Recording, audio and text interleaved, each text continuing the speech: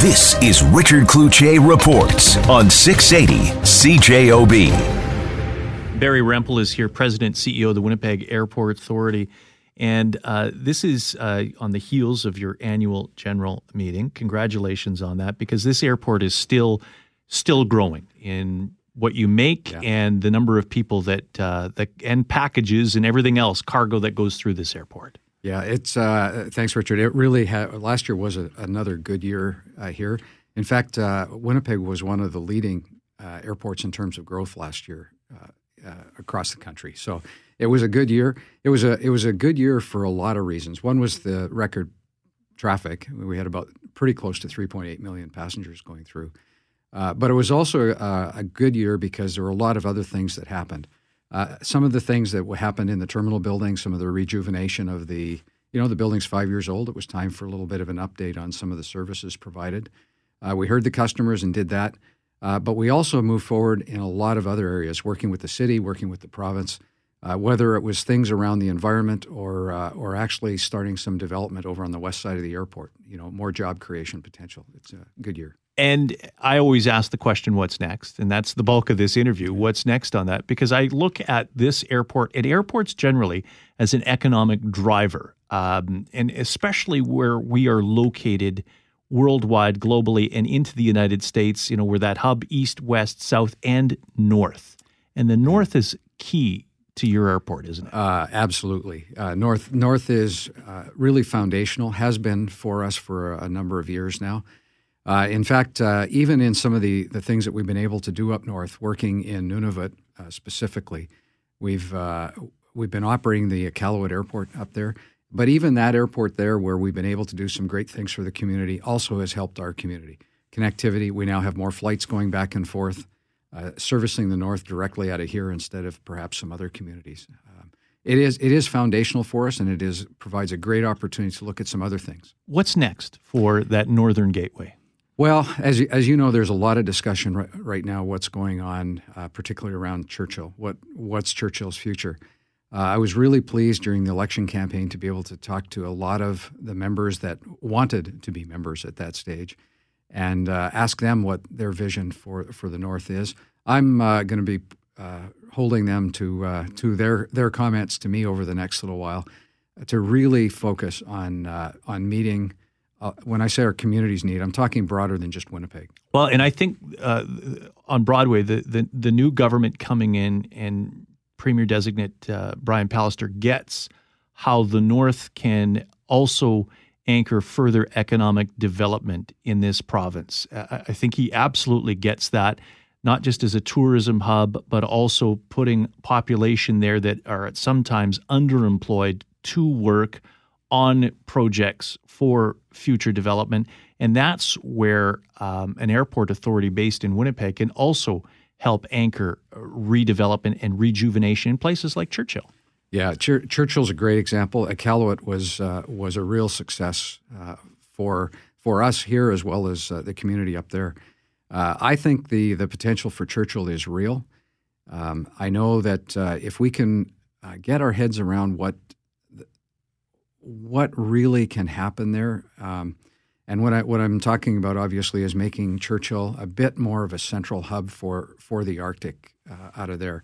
It's a great location with much more reliable weather than many of the other places. It all translates back down to jobs. For the traveling public going through Winnipeg, many people will still say, and the 80-cent dollar helps you, but there are still many people that are going south to Grand Forks. Probably not as many as we saw when the dollar was really high in that. But you're very cognizant of that competition there. You have New Leaf at some point that's going to launch. You're still working to try to get more direct flights into the city of Winnipeg.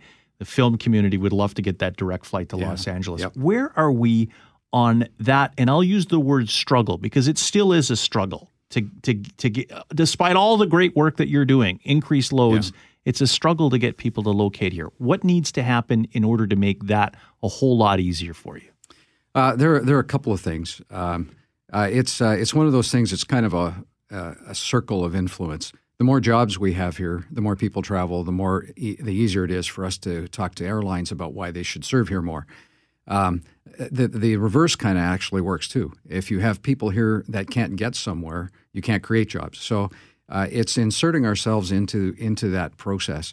We're really pleased that one of the ones that's been, well, actually two that have been on our list for some time now are going to be a reality very shortly. May the 7th, we have our nonstop flights going to London, Gatwick services there, and great connections out of Gatwick to virtually everywhere on the continent of Europe.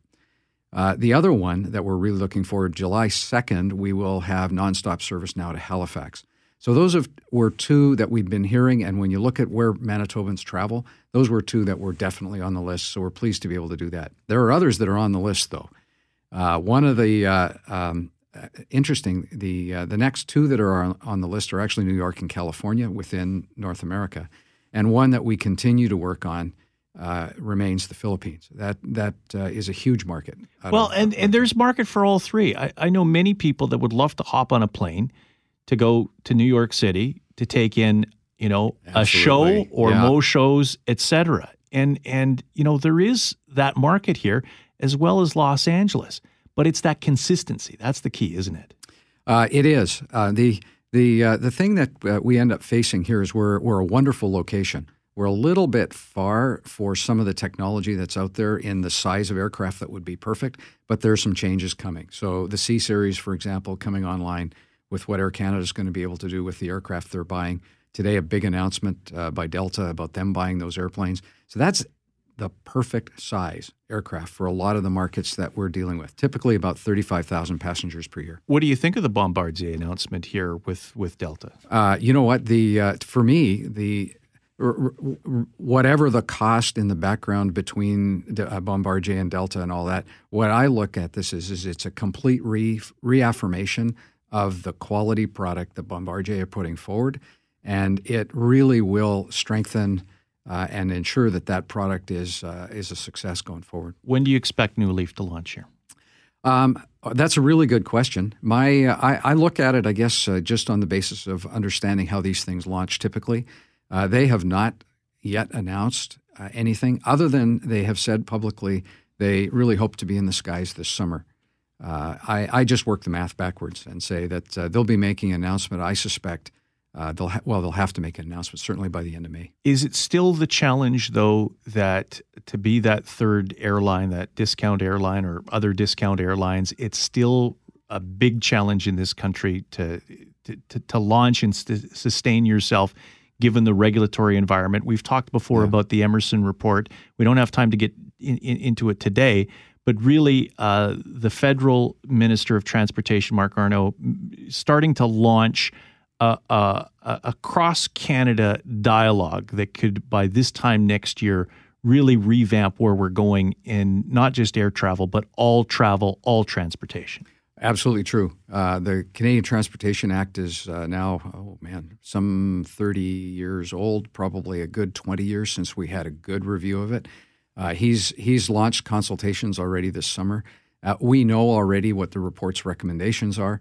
We have to find out what his view is going to be on them. He's told us very clearly some are ones that he will absolutely move forward with. Some are going to require a bit more study, and some are going to just be taken off the table. And if we go forward with this, does it allow the New Leafs and the Winnipeg Airports Authority to grow, to do what you want to do, that sometimes you're just hampered by the rules and regulations that are 25, 30 years old? It absolutely does. And Minister Garneau's speech yesterday in Toronto, where he really focused on future policy being customer-centric, will only be good news for Winnipeg. Well, bigger and brighter 2016, 2017 for you. Thank you so very much. Absolutely. Thank you, Richard. Barry Rempel, President and CEO of the Winnipeg Airports Authority.